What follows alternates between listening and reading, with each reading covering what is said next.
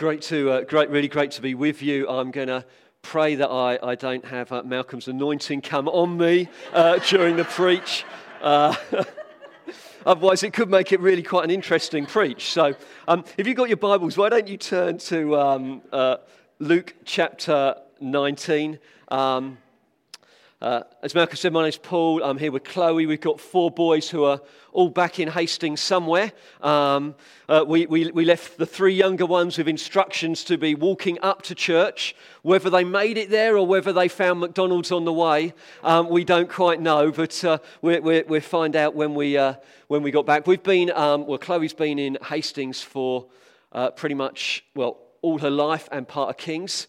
So only 21 years. No brownie points for that on the way back anyway. But I've been in church for about 25 years, been leading the team for the last 9, and we're really enjoying life there. We're enjoying being part of new ground.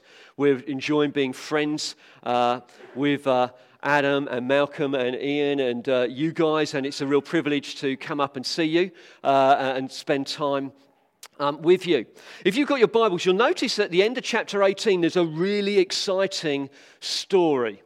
It's a story where Jesus is about to enter Jericho, and he's walking through down this street, and there's a blind man there who's begging at the side of the road, and he hears that Jesus is passing through, and really wants to meet with Jesus, really wants to have an encounter with Jesus. So I'm not texting someone, I'm just pressing start on my stop clock so I know when to finish. Anyway, he really wants to meet with Jesus, and he shouts out in a very irreverent way, shouting out, Jesus, stop, I need an encounter with you. And we love stories like this, don't we? We love the miraculous because basically Jesus stops.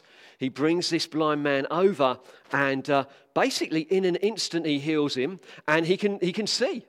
Like just in an instant, this incredible miracle takes place. And what Sheila was sharing about a release of healing and stuff like that, and you think, wow, does anyone here want to see a bit of the miraculous taking place?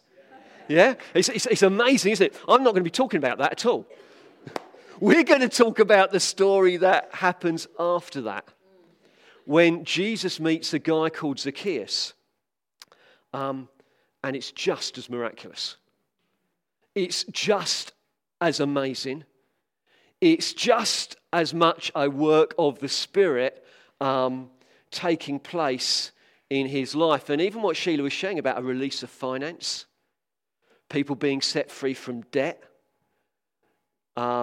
where Adam shared about that whole area of surrender. I thought, such unwise words. I do hope none of you are putting your hands up for the surrender bit, because I knew I was going to be talking about money. And actually that whole sense actually that no, God wants all of us. God wants to bless all of our lives. He wants to see you as a church breaking out in signs, wonders, and miracles. Seeing more people responding to the gospel, but also he's passionate about your wallets as well. He's passionate about all of our hearts. He's passionate about all of our lives. And so that's what we're going to be looking at today. So I trust you're ready for a bit of surrender. Trust you're ready to respond, not to me, but to what God says in his word. Let's have a look. We're going to read Luke chapter 19, 1 through to 10. You know when you're getting old, when you look at your microphone thing and you have to ask your wife which way you have to turn it on because you can't read it. So if I can't read the Bible here, I might have to get someone to shout out and read it out for me. So Luke chapter 19, verse 1. So Jesus entered Jericho and was passing through. And there was a man named Zachaeus. He was a chief tax collector and was rich. And he was seeking to see who Jesus was. But on account of the crowd, he could not, because he was small in stature.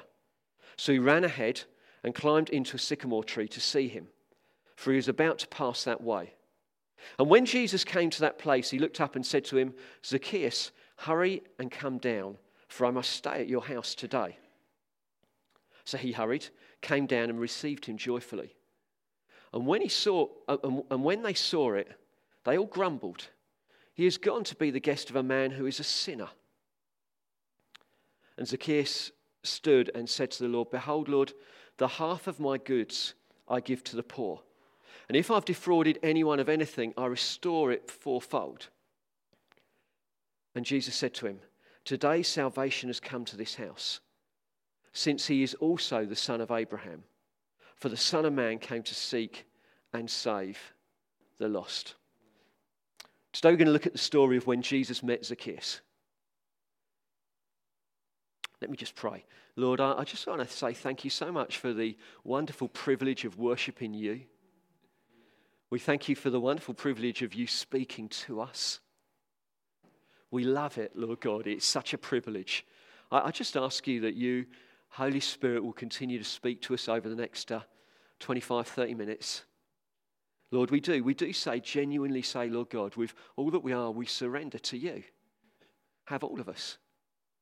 Have all of us. Would you come and do your work? Would you come and be glorified? Would your name be made famous in Seven Oaks, we pray? Would many people come to know you? Would many people find physical, emotional healing? Oh, would many encounter you? Would many marriages be restored, Lord God, we pray? Oh, Lord God, have your way, we pray, in Jesus' name. Amen. So what I'm going to do is I just want to flesh out the story a little bit, give you a bit of background, explain what's going on. I know it's going to be very familiar to many of you. It's probably one of the first stories you'll have heard in Sunday school. There's quite a lot that's compelling about it. You know, this little rich man who climbs a tree to see Jesus and the incredible transformation. So I'm going to sort of flesh out the story a little bit. And then I've just got 3 very practical points that we can take away. So it says at the very beginning that Jesus entered Jericho. He was heading through to Jerusalem. He was heading through to the cross. Jerusalem's about 18 miles away. And this is the climax of Jesus' 3 years of ministry. In many ways, even as Jesus goes this way, it's just interesting to note that for Jesus, he's only a matter of days away from the cross, which would have probably been the biggest test that he ever faced. So as he's gone through, he's approaching Jericho, he heals this blind beggar, this amazing miracle takes place. And then as he's walking through the streets of Jericho, he comes across this man, Zachaeus. What do we know about this man? Well, he's the chief tax collector of the area. Tax collectors in that day were even less popular than they are today. So he was working on behalf of the Romans, collecting taxes from his fellow Israelites. So he was sort of collaborating with an occupying force. So I don't know if you've ever seen sort of any of those war films, maybe based in France with the French resistance, but then you've got the collaborators and you've got sort of the French not being necessarily keen on those who are collaborating. And I guess there would have been that sort of similar thing going on there. It says that Zachaeus was really, really wealthy. He was doing very, very well out of his trade. Jericho was also Herod's winter capital. It had a big, large building project going on at that point in time. And Jericho also had a lot of balsam trees, which were used in medicine, and it was a trade route as well. So collecting taxes would have been a very good business to be part of. Although Zachaeus was financially rich, he would have been relationally poor. He would have been an outcast of mainstream Jewish life. And he would have been a million miles away from reaching God through religion. Because the sort of religious teachers of the day would have had nothing to do with him, as we've already read later on in the story. But although he's relationally poor, and although he's a million miles away from God via religion, he was really hungry to meet with Jesus. He was really hungry to see who this Jesus was. He wanted to meet this Jesus he'd heard so much about. We don't quite know why he was so keen. Maybe he'd heard the parable of the Pharisee and the tax collector. Maybe he'd heard the parable of the prodigal son and thought, oh, maybe there is a way back for me that way. Maybe he'd heard how the sinful woman had been forgiven by Jesus. And he thought, oh, there could be a way for me. Maybe he'd heard that one of Jesus' disciples, Matthew, was an ex-tax collector. And he thought, you know what? Maybe there's hope for me. Jesus made enough room for anyone to come. Jesus made enough room for anyone to come. He was rich with his money and possessions, but he was poor in so many other ways. Poverty reveals itself in lots of different ways. Lots of different ways in people's lives. So he ran on ahead and climbed a sycamore tree to see him, for he was about to pass that way. Tax collectors probably don't run very much, and they certainly don't climb trees. But he was really keen to see Jesus. Bit like the blind man who shouted out, and even when people told him to be quiet, he shouted all the more because he was hungry for that encounter with Jesus. He was willing to push past what the crowds would have thought of him. He was willing to push past his unpopularity. He was willing to push past the fact that he was an outcast. Why? Because he knew that encounter with Jesus would be life-changing. Like that woman who had the issue of blood and pushed past the crowds and thought, if I can just grab the hem of his garment, I know things will be different. How hungry are you for him? Are you as hungry for him now as you were when you first came to know him? Or has it all settled down a little bit? You know where you're going to find him. If you come at 10 o'clock on a Sunday morning, you know he'll be here, but even when you're here, maybe you sort of just sit back a little bit, take it all for granted, or are you hungry to encounter God? When the guy who led us on worship, so I don't know his name, pardon?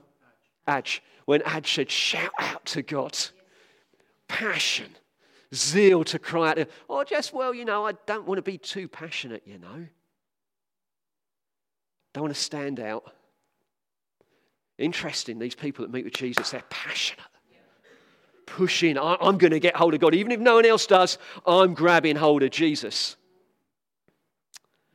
And then in verse 5, this incredible thing, Jesus is walking by, he looks up and he says, hi Zachaeus, I'm coming to your house today. I mean, just that word of knowledge, that I don't think anyone had said, that's Zachaeus up the tree, he's rich, he's wealthy, you want to know. I think Jesus had a word of knowledge. As you guys are going out on the streets, it's brilliant to ask people about, what do they think of Easter, and to invite them along to the Easter things, to do all of that. But wouldn't that be amazing if you had a Zachaeus moment? You're out on the streets and just, I don't know, God gives you a word of knowledge, you step out a little bit. Cool, think how buzzing you'll be by the end of Saturday. Do you know what I mean? God honours you in that, and whether you get it right or wrong doesn't really matter. The fact that you've been obedient and stepped out, that's the important part in it. Just encourage, take some risks. The supernatural opening up kingdom opportunity, not in a church meeting, just on a journey. I can imagine Zachaeus half falling out the tree. What, he knows my name? I haven't just seen him, but he knows my name. And if you don't know Jesus here today, he does know your name. He does know your name. He cares about you. He's got his eye out for you. He'd love to come back to your house. He'd love to get to know you. I'm sure Ian or Malcolm or Adam would love to tell you more about what it means to be a follower of Jesus.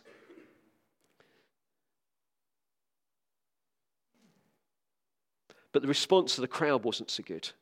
But when they saw it, they all grumbled. He's gone to be the guest of a man who's a sinner. They're right, he was. But so were they. Ephesians 2:4, but God being rich in mercy, because of the great love with which he has loved us. None of us deserve the mercy of God, his undeserved kindness, favour. So some of us have a nicer veneer on the outside, but on the inside, we're just as broken as the person that sat next to us. We need an encounter with Jesus to change us. Nothing else will do. Bible reading won't do it. Coming to this wonderful church will not do it. Regular attendance of your small group midweek church life won't do it. Going, if you're young here today and you're going to the youth camp, that doesn't make you a Christian. You need a dynamic encounter with Jesus where you cry out and say, oh God, you come knowing I'm a sinner who needs saving. Reaching out, oh God, save me. And he responds. He responds in mercy. He responds in grace. The reality of it is, none of us deserve the mercy of God. None of us deserve his undeserved kindness or favour. But Zachaeus was valuable to God. A chief tax collector who swindled people was valuable to God. He is created in the image of God. He is crowned with glory and honour. And his bad actions didn't remove that value. He's still valuable to God. And that's the same for us here today. Our actions cannot remove our value before God. It isn't our achievements that make us valuable, nor can our actions remove that value. Jesus knew Zachaeus by name. He knows us by name. He loves us. He cares for us. He is passionate for us. The crowd didn't like that Jesus was a friend of sinners. But he is. He is. Jesus loves tax collectors. Jesus loves politicians as much as nurses. People who work for payday lending companies as much as teachers. He does. He loves us. But we can so easily put a moral value on what people do and maybe think if you do things wrong, you're of less value.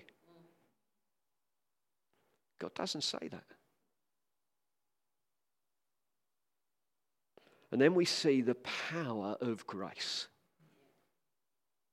Then we see the power of mercy breaking into an individual's life, which is incredible. This guy who had loved money all his life. This guy who had gone into an industry to make himself rich. He had great wealth. And what's the response to this encounter with Jesus? And Zachaeus stood and said to the Lord, "Behold, Lord, the half of my goods I give to the poor. And if I've defrauded anyone of anything, I restore it fourfold." And Jesus said to him, "Today, salvation has come to this house, since he is also the son of Abraham." I don't know what conversation Jesus had with Zachaeus. We only really know the results of it. But this guy who had made money his God, on encountering Jesus was dramatically. This was a heart change. This wasn't because he'd listened to a preach on money. He'd met with Jesus and grace had invaded his heart to whatever had been his idol before, whatever he'd been pursuing before, he'd found one of greater worth. He'd found a greater treasure to pursue, which is Jesus. And it had a dramatic effect on how he lived life. This isn't a salvation by works, because it's interesting. I don't know if you read it, but it's provoking how Jesus words it. I think he did it deliberately. Today, salvation has come to this house, since he is also the son of Abraham. What's he making? What's he making that statement on the basis of? Not a confession of faith, but his actions in regard to money. He sees something there that causes Jesus to declare, yet salvation has come to this man's house today. It's provoking. If I'm honest, it's slightly uncomfortable. It's on the back of actions. Now, it's not actions that say he was saved by faith, but that faith wrought a change The grace of God wrought a change in this man's heart, a dynamic change. As clear as that blind man's eyes were open, so this Zachaeus' heart was changed. Now you could see one very clearly, the other maybe was harder to see, but both dynamic, miraculous events taking place. And it's in stark contrast to Luke 18, just the chapter before, where the rich young man comes to Jesus and says, "What must I do to inherit eternal life?" And he says, "Well, you keep the law." And he says, "Well, I've done that since my youth." So he says, "Well, sell all your possessions, give to the poor, then come follow me." And it says, and the young man went away sad because he had great wealth. Now, Zachaeus, we pretty clearly think, was a crook. The rich young man doesn't say anything. Actually, he was a good man. "I've kept the law since my youth." It's provoking. Grace does you in. It doesn't work as we think is fair. But that's where we sometimes don't understand where all of us have been saved from. Randy Alcorn says this: Jesus judged the reality of this man's salvation based on his willingness, his cheerful eagerness to part with his money for the glory of God and the good of others. That's the fruit he saw. When Jesus visited his home, his heart was changed. Zachaeus found something of greater worth than all his money and possessions. He found one that made all the money seem of little worth. Jesus is the greatest treasure you can ever find. Philippians chapter 3. The Apostle Paul said to the church at Philippi, "I count everything as a loss compared to the surpassing greatness of knowing Jesus Christ my Lord, for whose sake I have lost all things." Now, he doesn't mention money in there. He mentions his religious achievements and where he was born and his nationality, and he mentions all of those things, but he says they're all rubbish compared to knowing Jesus. Well, what would Zachaeus be saying? You know what? I count my wealth, my possessions, my property as nothing in comparison to knowing Jesus Christ, my Lord. I surrender all to you, Lord God. I surrender all to you, Lord God. So I just want to emphasize just in the second half really, 3 things. Just practical outworkings. Now, I'm aware, even as I'm sort of just looking at my notes now, I really don't want this to be, when you're listening, thinking, well, I've just got to try harder. Because if that's how we leave here, then what's happened to us, what's happened to you, is not what happened to Zachaeus.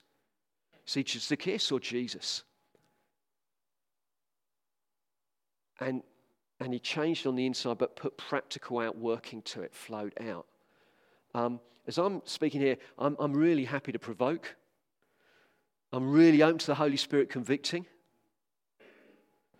I'm really open to there being an encouragement to you. But in the end, this is what we're talking about here when it comes to money and possessions. This isn't about an act of worship. It's about when the offering bucket goes round or whatever we're doing with our money. It's about when that goes round and we're saying, actually, this is part of my worship to you, Jesus. As I put my money in, I'm saying you are of greater value to me than the pounds in my bank account or the shares that I've got or the properties I own or the possessions I have. You are of greater value to me than those things. But these practical points may provoke and stir you if you've just become a bit settled when it comes to money and possessions. Because I know I need stirring regularly. I can think, we often as a church will have gift days in September, October. They're normally my most uncomfortable months of the year. Because when it comes to giving money, nothing quite gets me quite like that. And I can think I've worked it through with God. Me and God, we've come to an agreement. We've come to an arrangement. But when we come round to the following year, I think I may have settled back, and the Holy Spirit is just as keen as before to say, Paul, what about this? What about that area? And so I think it's always helpful to have a provocation there. So my first point is that, and please, I hope you don't find this irreverent in how I've worded it. We need a conversion of your heart. You need a conversion of your heart. You also need a conversion of your wallet as well. If I'm honest, some ways I prefer to keep my heart and wallet separate, but the Bible doesn't and Jesus doesn't either. In this account, salvation is proclaimed on the back of fruit, not merely a confession of faith. Jesus has no problem of linking money with salvation, money with kingdom advance. We've got the rich, foolish farmer in Luke chapter 12. I think you're doing a series in Luke, aren't you? So you'll be coming for all of these. You've got the rich man and Lazarus in Luke 16, the rich young ruler in Luke 18, Zachaeus in Luke 19. Jesus uncomfortably watching the widow putting in her copper coins into the collection bucket, and the rich man at the temple in Luke 21, and Judas betrays Jesus for money in Luke 22. We see money, salvation, God's work, all tied together frequently throughout the Gospel of Luke. It's not just Jesus, but John the Baptist in Luke 3, who also links faith with repentance and money. So to the crowds, he says, so what must we do? Well, repentance for you, crowds of people here, is if you've got 2 tunics, give one away. If you've got spare food, give it away. Practical outworking with possessions. Tax collectors, don't charge more money than you're authorized to. That's what John the Baptist said to them. Don't charge too much. To soldiers, he says, don't extort money by threats or false accusation. Interesting. So all of the sort of things that marks of repentance, all linked to do with possessions and money when John the Baptist was preaching. And we often see in the Bible salvation, generosity going hand in hand. Martin Luther said this, that for each of us there must be not only the conversion of the heart and mind, but also the conversion of the purse as well. What a shame, eh? In what ways, just leave this question for you to think about, in what way has you following Jesus affected your wallet? Just leave it there. In what way has you following Jesus affected how you use your possessions?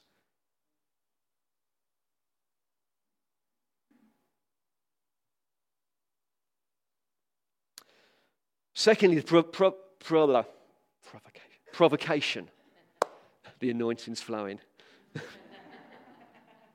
Actually, Malcolm, I do it all on my own. So I do it all on my own. So, second provocation is we need to think differently about money and possessions. There needs to be a kingdom change of thinking. Repentance actually is a change of direction. It is a change of thinking. And so we need that when it comes to money and possessions as well. And Jesus is very provoking in this area. I'm not certain I'd really want him as my financial consultant, but I think that is the ambition of the Holy Spirit for every single one of us, that he becomes our financial consultant, that we listen to him first and foremost. We won't because of time, but if you were to look in Luke 21, verses 1 to 4, I've already referenced it, Jesus is sat there at the temple watching this poor widow put in her last 2 copper coins into the offering thing. Maybe the last £2 she had to live off. First thing is Jesus is happy to watch. Still is happy to watch what we give. Still happily watching. He's happy to commentate on it and discuss it with the disciples, which is a bit frightening. But it's also incredibly releasing. You see, Jesus said she put more in than anyone else. And so as we're talking here about money, and you may think, oh no, he's talking about money. I haven't got any. I really want this to come with grace. Look, the smallest amount given as an act of worship to Jesus is the most that anyone will give in this place. Because Jesus doesn't count the same way as everyone else. It's a reflection. It is worship of the heart. I think the other thing, if I'm honest as a pastor, I feel really provoking. Jesus didn't stop her. You see, I may have been tempted to run over and say, look, dear, keep it. If you've got any left at the end of the month or at the end of the week, then come back and pop it in. But I love your heart, I love your passion, but maybe you should wait. He didn't. He was happy for it to go in. Which as a pastor makes me feel incredibly awkward. But he didn't stop her. Isn't she being massively unwise? Didn't say that. Just honoured her and said she has given more than all of those rich people who gave out of their abundance. So that's one. So just a change of thinking. It's not about the amount, it's about heart attitude in it. But then this really is quite provoking, particularly if you're about to retire. Okay? So again, I won't read the passage. I will spare you the pain of it, but I would recommend you look at it. Luke chapter 12, verses 15 to 21. And it talks about the rich farmer who is saving up for his retirement. And this rich farmer has been really blessed with good quality land, so that when he plants his seed, it reaps a bigger harvest than anyone else's.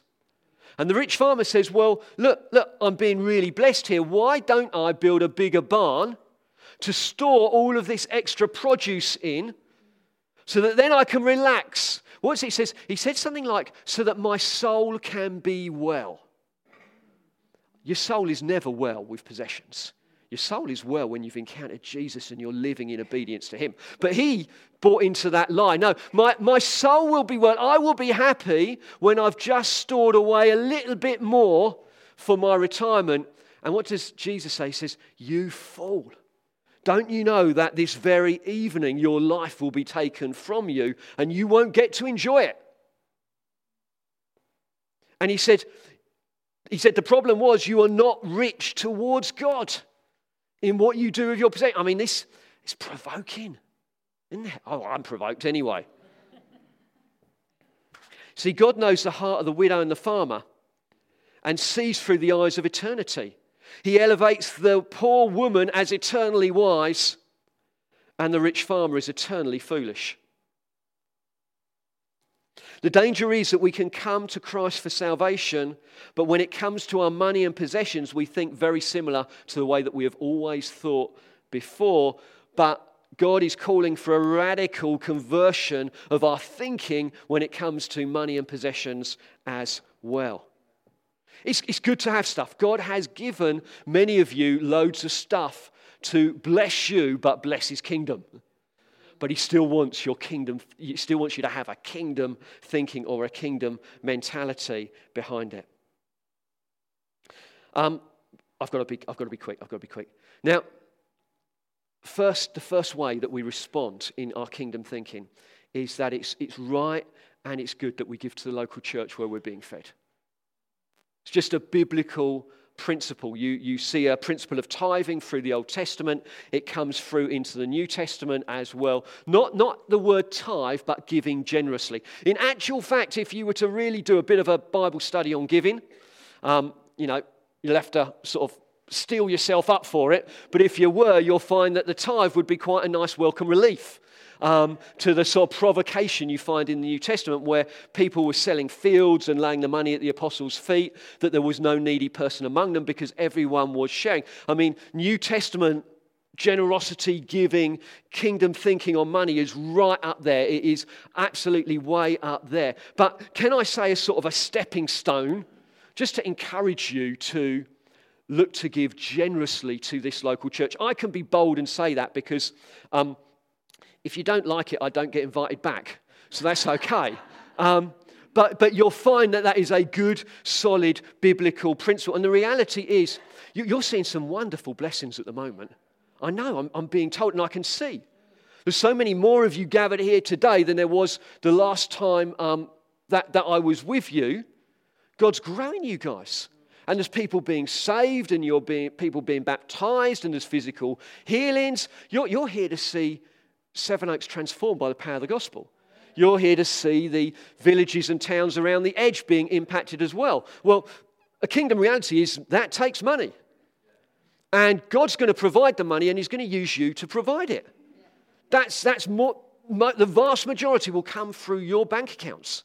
That's just how it works. And the more that you give, the more it releases for kingdom advance. And I want to encourage you to stir your faith. Go after healings and miracles, but go after generous giving as well. Stir yourselves. Whatever level you're at, wherever you are, just take that next step forward. I personally have always practiced or me and Close have practiced generally that we give in excess of 10%. When there's building projects going on and we're going for big stuff, we will look to push beyond that. And sometimes we've given lots more than that. And I'm not saying that to... There's people within Kings far in excess giving more than we are. But I suppose I want to just provoke and stir you. Don't tip God. Don't tip the local church. And actually, if all of you stepped up, say, and gave another, $5 a week, that would transform the finances of Hope Church. What are there, 120, 130, 140? Something like that? Pardon? People here? 120 people here? 150 adults. Brilliant. Now, I can't do the maths, but some of you accountants can. 5 or 20 quid, 30,000? Another 30,000 a year? If each of you gave another $5 a week. Now, some of you can't do that. Some of you can do much, much more. Sorry if I'm making you feel uncomfortable, but it doesn't matter. You may find, oh dear, apologies for 5 minutes. Is that all right? You may have a spouse that isn't a Christian. And so again, this is just making you feel really uncomfortable because you'd like to give, but you can't. I just think you just got to walk so carefully through that. Honour your spouse in that. Don't push. Might be good to have a discussion about it, ask, but don't push too hard because God knows what's going on in your heart. Do you know what I mean? That's what's important. For us with our children, we've always had what we've called a God box. So they get their pocket money on a monthly basis when Dad remembers. And we use that as an opportunity. Certainly when they're slightly younger, we use it as an opportunity for prayer. But they would also tithe. So they would put money in the God box on a monthly basis, and then they would put it in the kids' offering, or they'd put it in the Sunday offering, or if we've got a building project, they do that. Just as a way of bringing it into everyday church life. I'm just going to move on then just to the last thing. The third thing I just want to say is you've been entrusted with great resources. You may be there saying that it's okay for Zachaeus. He had great resources, but I don't. Could we put the next practical slide up? Just very, very practical. So if you're earning about £15,000 a year at the moment, over your working life, you will earn £700,000. That's ignoring pensions and stuff at the end. If you earn $30,000 a year, in your lifetime, you will earn 1.4 million. God, did you know that? 1.4 million pounds. That's a lot of money, isn't it? If you earn 60,000 a year, you will have been given 2.8 million pounds worth of kingdom resources to invest into one thing or another. And I suppose I just want to say, we're richer than we think. We're invested by God with great resources to invest. Now, I know lots of it goes into buying food and clothes and mortgage payments and all of those good and right things. But it is amazing, isn't it? How much resource God has given to you to invest in different ways. I found it provoking for myself. And God's invested it with you so that you can steward his resources. A steward can be defined as someone entrusted with another's wealth or property and charged with the responsibility of managing it in the owner's best interests, not ours.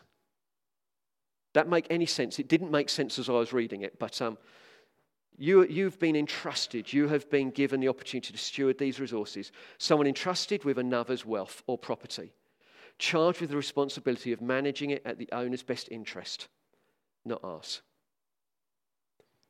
You have been given great resources. Let me encourage you to invest it well. Invest it well for the kingdom of God and to see change and transformation. Just as we close, can I pray? Is that all right? Would you be all right just to stand? And I just want to, I really feel as I'm saying this is linked to Sheila's prophecy, a breakthrough of a stepping up. And sometimes we can look and say, Lord God, we want more power. We want more power. And definitely we do. But I wonder if part of it is just linked to money and possessions.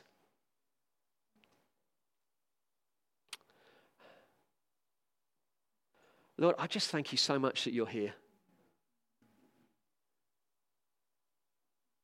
Lord, we want to be honest before you, Lord God. Sometimes when we're looking at stuff and subjects like this, we do feel uncomfortable in our hearts. We wriggle a bit on our chairs. We're really not used to, in our culture, speaking just honestly and openly about money. Certainly not in church culture. It's not often the case quite so much. I just pray, Holy Spirit, would you come and take these words of mine and plant the right seeds in the right hearts, Lord God. Lord, I ask you for the widows among us who really have very limited resources. I ask you they'd walk out of here on cloud 9, knowing that their Jesus sees what they're doing, knows their heart in it, and they've put in more than anyone else. And he loves their generosity, loves their zeal and your passion. And I ask you for just a joy in it. Lord, I pray for others of us, maybe as we're really careful and studious with our finances. Oh, Lord God, and even as I'm talking about it, it just is uncomfortable. I ask you, Lord God, that you'd stir our hearts, that you'd provoke us. Lord, I pray, yes, we want to invest well for our future financially, but we want to invest really well in your kingdom. And I ask you, Lord God, maybe even where we've put up barriers or out of fear, I must save, I must make sure I've got enough for my retirement. I pray for gifts of faith in this room that means we can go further than we've ever been before with our finances, because it's about kingdom expansion and it's about making Jesus famous. Oh, Lord, I ask you for men and women in this room who, as in Romans 12, are exceptional givers.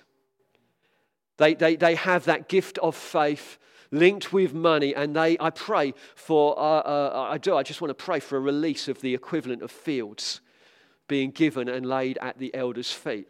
I want to pray for property or inheritance. I think inheritance was mentioned, where we come into inheritance and we think, well, I'm just going to give a chunk of that to the church because this is exciting. I'm in on this mission. I'm in providing what I can provide into the task. I pray for gifts of faith. I pray for an expansion in that way. And I pray for just over the next 12 months, I pray for a release of finance so your kingdom can expand. Lord, as I pray as they push into this second meeting, the afternoon meeting, I ask you for a release of finance, Lord, so it doesn't stop at the 4:00 meeting, but goes beyond into whatever God is calling you as a community of people into. I pray for a release of finance for building work. I pray for a release of finance in serving the poor and the disadvantaged in this area. I pray, Lord God, for this church to become renowned for the way it lifts up the heads of the disadvantaged and those who are in great need, who gives away liberally. Lord, I ask you for your blessing and your favor and your grace on this wonderful, wonderful community. We ask for that in Jesus' name. Amen.